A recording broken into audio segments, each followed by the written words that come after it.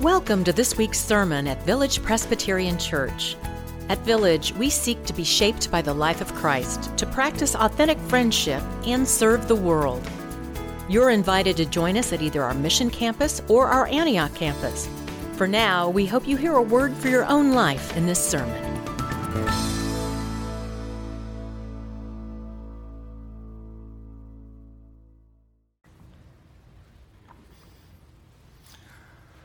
I love that anthem so much. I got so wrapped up in it, I left my sermon on the bench.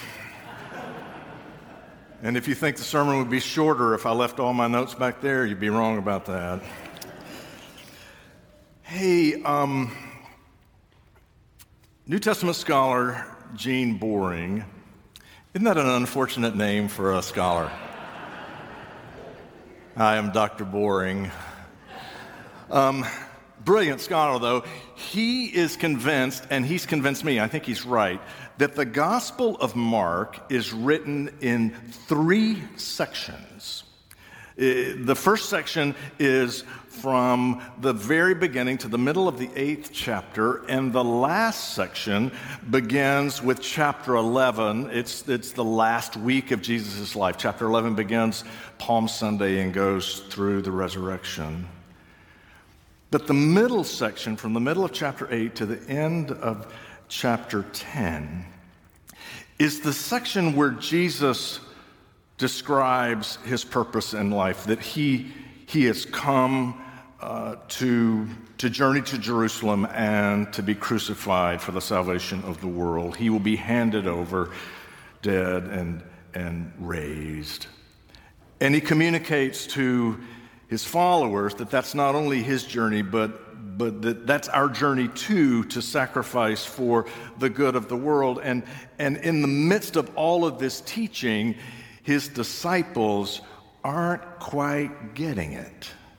His disciples are asking him questions like, do you think we're as great as we think we are? We think we're wonderful every day. Can we be rewarded when you come into your kingdom? Can you put us on the board? We think we'd be good on the board if you would do that. They're asking those kind of questions, and Jesus is just, it's in the text. He goes, they don't get it, this section. And this middle section where Jesus is teaching what it means to be his follower, it begins and ends with Jesus opening the eyes of the blind. It's not too subtle that all of us need to have our eyes opened to this teaching of his. And this last story in this middle section is the healing of blind Bartimaeus. And I find it remarkable. I kind of geeked out on it a little bit this week. You'll have to bear with me. But as we come to the text, first join me in a word of prayer. Gracious God, apart from your word, we have no life. So speak to us. Open our eyes that we might live. In the name of Christ we pray. Amen. Listen to this. They came to Jericho. As he and his disciples and a large crowd were leaving Jericho, Bartimaeus, son of Timaeus, a blind beggar, was sitting by the roadside. When he heard that it was Jesus of Nazareth, he began to shout out and say, "Jesus, son of David, have mercy on me." Many sternly ordered him to be quiet, but he cried out even more loudly, "Son of David, have mercy on me." Jesus stood still and said, "Call him here." And they called the blind man, saying to him, "Take heart, get up, he is calling you." So throwing off his cloak, he sprang up and came to Jesus. Then Jesus said to him, "What do you want me to do for you?" The blind man said to him, "My teacher, let me see again." Jesus said to him, "Go, your faith has made you well." Immediately he regained his sight and followed him on the way. The grass withers and the flower fades, but the word of our God shall stand forever. Amen. So, one of the things that is inescapable for people is people live in a larger culture. We all do. There are different cultures, and we can see the differences in culture, but we all live within a larger culture. So years ago, I was having lunch with a friend of mine, a good friend of mine, actually, and somehow the conversation drifted to extended family, and he said, yeah, my brother's wife, she's crazy. I said, oh, really? He said, yeah, none of us in our family can figure her out. We just can't figure her out. And then he said to me, he said, but she's Southern. You know how crazy those Southern people can be. I said, actually, I have a good bit of insight into that. Yes, I do. Yes, I do. We all live in our own culture, right? It's inescapable. And it seems to me that as people of faith, when we look at our culture, whatever culture it is, when we look at our culture, there are two responsibilities when we look at it from the perspective of faith. One is to embrace the culture, to embrace what is good about the way we do things, to embrace what is right and holy, to love our place. That is a faithful and good response. If God can love our place well so much that God chooses to dwell where we dwell, then we too are called to love our place. And yet at the same time, our faith, no matter what the culture is, our faith will require us, invite us to question the culture, to question at times. Both at the same time, we have those responsibilities.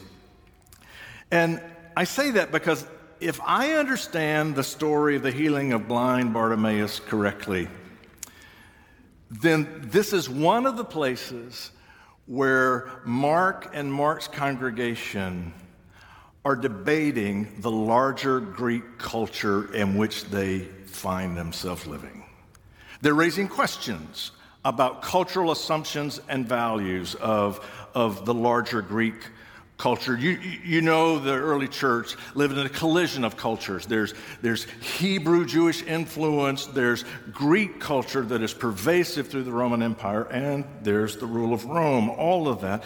Mark's congregation is raising some questions about the Greek culture in which they're living. Their objections are not about issues like the reality of slaves or the role of women, although there are places where the church addressed issues like that. Now, if I understand it, what is going on here is a basic debate with Greek philosophy about what it means to be a human being. What does it mean to be a human being? There was a blind man. He called out to Jesus, "Son of David, have mercy on me." When he calls him, Jesus' followers do what they do. They shush him. They say, "Stop. Don't bother him." Why? Because Jesus, as Peter has already said, is the Messiah, for goodness sakes. He's the Messiah, and he can't be bothered by unimportant things. And quite frankly, a blind beggar is not important enough to bother the Messiah. That was the culture. But Jesus sees it differently. He calls the man and he asks him, "What do you want me to do for you?" And the man says, "My teacher, my rabbi, I want to see. Let me see. I want to see again." Now, there's something pretty striking about this passage, and what is striking is that Mark tells us the blind man's name. His name is Bartimaeus. And what's striking about that is Jesus heals a lot of people. heals Peter's mother-in-law. He heals the man with the unclean spirits. He heals the man with the withered hand. I could go on and on and on. He heals a lot of people, and never are we told any of their names. Not until now. Not a single time until now. And I think that means that not only is the name important, I think the story is about the name.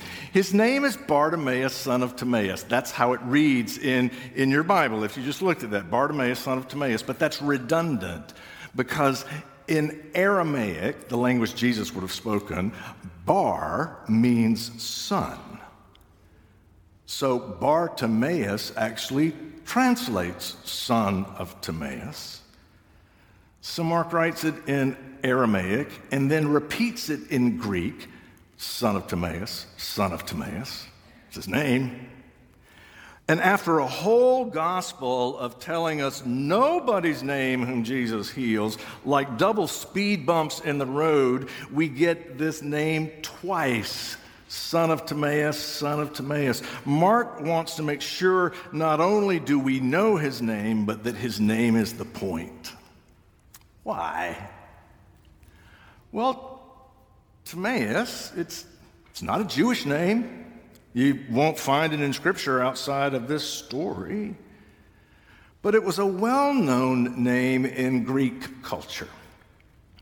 400 years before Mark writes his gospel, Plato wrote a dialogue in which he described the human condition, in which Plato philosophizes. What does it mean to be a human being? Do you know the name of that dialogue? Timaeus. That was the name of Plato's dialogue, where he describes what it is to be a human being. And Plato says the capacity, in Timaeus, he says the capacity that makes you and I human is our God-given gift to think. Reason is what sets us apart. It's what makes us human. And Plato believed that reason comes from our capacity to see the world rightly. He writes in Timaeus, he writes this: sight, in my opinion, is the greatest benefit to us, for from sight we have derived philosophy. And there is no greater good than philosophy that will ever be given to mortals by the gods. And as far as those who are not as bright as Plato, he says, why should we even talk about them? They're not worth the great philosopher's breath. Plato got more specific in his ranking of human beings. I'm no scholar of Plato, so it's a bit simplistic, but not too much. Plato said that there are people who have souls of gold.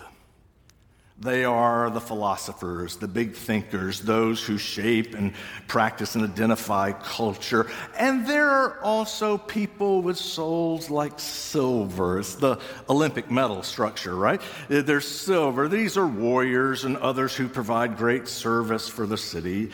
And then there are bronze people, servants, slaves, immigrants. They exist to serve the more important people. Plato said the epitome of the gold soul people were philosophers. How convenient for a philosopher, don't you think? Don't you think? How convenient, yes. All are human now. All are human. Gold, silver, bronze, all human. They're just not equally human. They're just not equally human. They don't share the same status. Now, what Plato observes is undeniable. People have different gifts.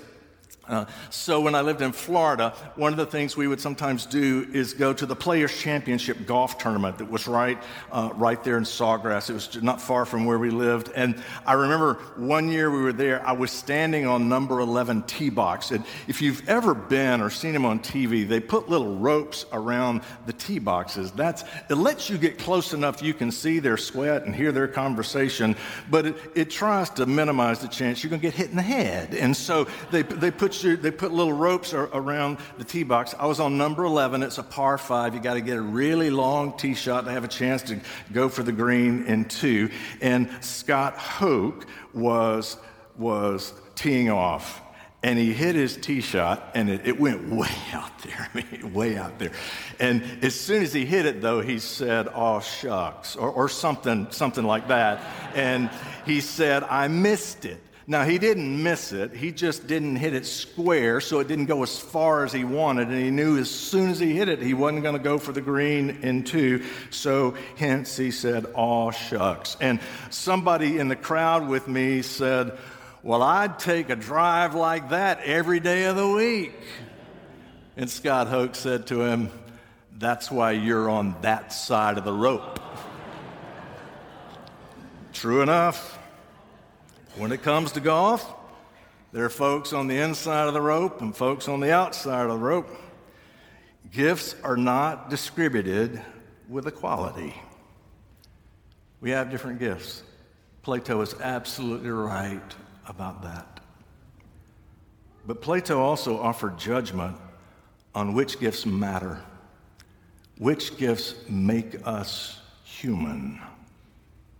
And for him, the philosopher was the greatest of humans. And those who lacked great intelligence, well, he said, we don't really have to talk about them. Why waste our breath on them? But he does talk about them. And he doesn't say they're unintelligent. He says they're blind. There's a lot of Plato's thinking alive today. Adrian Woolridge, in his book, The Aristocracy of Talent, he argues that the closest thing we have to a governing ideology in American culture is what he calls meritocracy. It's a word coined in the late 50s by sociologist Michael Young, who's trying to name the force that allows social mobility to occur in a free society. Woolridge argues in Western society, we admire athletic talent and on a few occasions pay a lot of money for it. We admire artistic talent and on a few occasions pay a lot of money for it. But for most folks, for most of society, he says the defining human quality, his language, the defining human quality is intelligence. And those who are smart and disciplined will succeed. They will become gold-souled people. Michael Sandel, who teaches philosophy at Harvard, he offers this reflection. He says, meritocracy not only provides a justification for those who are on the top being on the top and those who are on the bottom being on the bottom, not only justifies that sort of Darwinian survival of the fittest, but Sandel argues that, like Plato, we have attached status. Those on the top have more value, and those on the bottom do not. Our humanity is ranked, he argues. I was in a conversation with one of you who works at our food pantry, volunteers at our food pantry. And she said, "It is the highlight of my week. It is the best thing that I do. I love because the people that we serve are effusive in their gratitude. It's hard not to feel good about it. They're just so grateful." But then she paused and she said, "But it can be hard too." I said, "Why?" She says, "Because it seems sometimes just below the surface of that gratitude is an undeniable shame. They are ashamed of themselves." Sandel says they didn't come up with that on their own, but that the culture has told them they should be ashamed. If you are not successful, you're not only struggling, it's your fault. You're a lesser person. Now, maybe would Woolridge and Sandel make sense to you? Maybe they don't. But what seems real to me is that every culture has developed a way of determining who matters and who doesn't. And this is where the rubber hits the road with Timaeus, Bartimaeus, son of Timaeus, a son of Plato. He asked Jesus, a son of David, I'm a philosopher. I have a bright mind. Is not my intelligence what makes me worthy? Or am I missing something? Do I have a blind spot? So I asked my son if I could tell this story. He said, "Oh, Dad, you have to tell this story." He was living in New York, and he and a buddy decided they were going to take the summer off and go walk the Camino de Santiago. It's a pilgrimage path in the north of Spain. When I grow up, I'm going to try it. He saved his nickels, and he bought his ticket. But in his apartment, he had some house plants, and he didn't want to just leave them there. So he asked a buddy at work. He said, if I bring you the plants, will you take care of them? He said, sure. So he took him a couple. They were small, and his buddy could take them home. But he said, I've got one that's a little bit bigger. I think I probably should just carry it to your apartment. And so Nathan got his plant, and he walked down the street, and he got on the subway, and he's on the subway riding, holding this potted plant. He said, he noticed some people were kind of looking at him with the potted plant in his lap. He said, I admit it's a little unusual, but for goodness sakes, it's New York. You see everything in New York. He gets out of the subway, he walks to his buddy's apartment, knocks on the door, and his friend opens the door. And Nathan said, here's the plants. Thanks for watching after this. And his buddy looked at him and said, you want me to take care of this? And Nathan said, yeah. And he said, well, Nathan, how am I going to do that?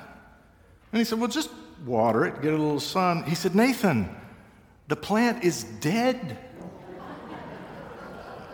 Our son is colorblind. He couldn't see.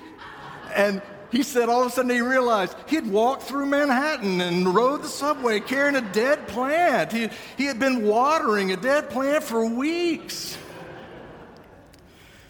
Sometimes we think we see clearly, but we have a blind spot. My son and Bartimaeus knew it. Bartimaeus, son of Plato, says, I think I'm missing something. I am so smart. I am the son of Timaeus, the son of Plato, the philosopher. God gave me my mind. Does it, using it, set me apart? Does it set me above? And Jesus says, no, it doesn't. You aren't human because you can think. You're human because you can love. Now, Jesus is no anti-intellectual. We have been pondering his teaching for thousands of years. And I myself, every time I return to the Gospel of Mark, am amazed at the brilliance of this writer. And Mark is considered the least sophisticated of the Gospel writers. This is not a rejection of the stewardship of the mind. It's a reordering. The mind, like every gift, is to be used in service of love. It's what Jesus says, love God with your heart, soul, mind, and strength, and love your neighbor as yourself.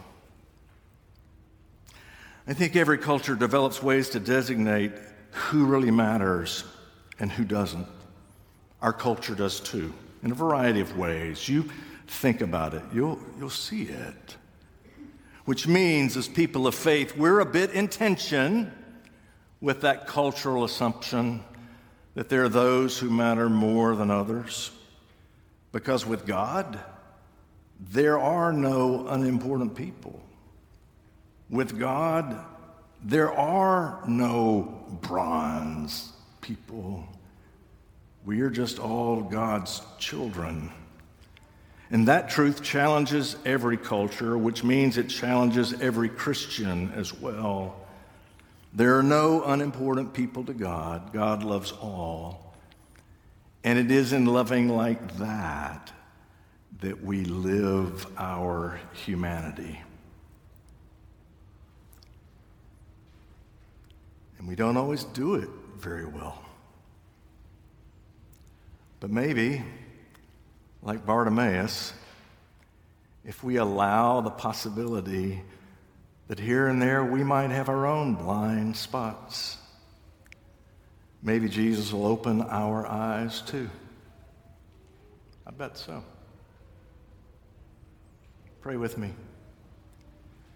Gracious God, we believe. Help our unbelief. In Christ's name we pray. Amen. Thank you for listening to this week's sermon at Village Presbyterian Church. Learn more about us at villagepres.org, and we invite you to join us again next week.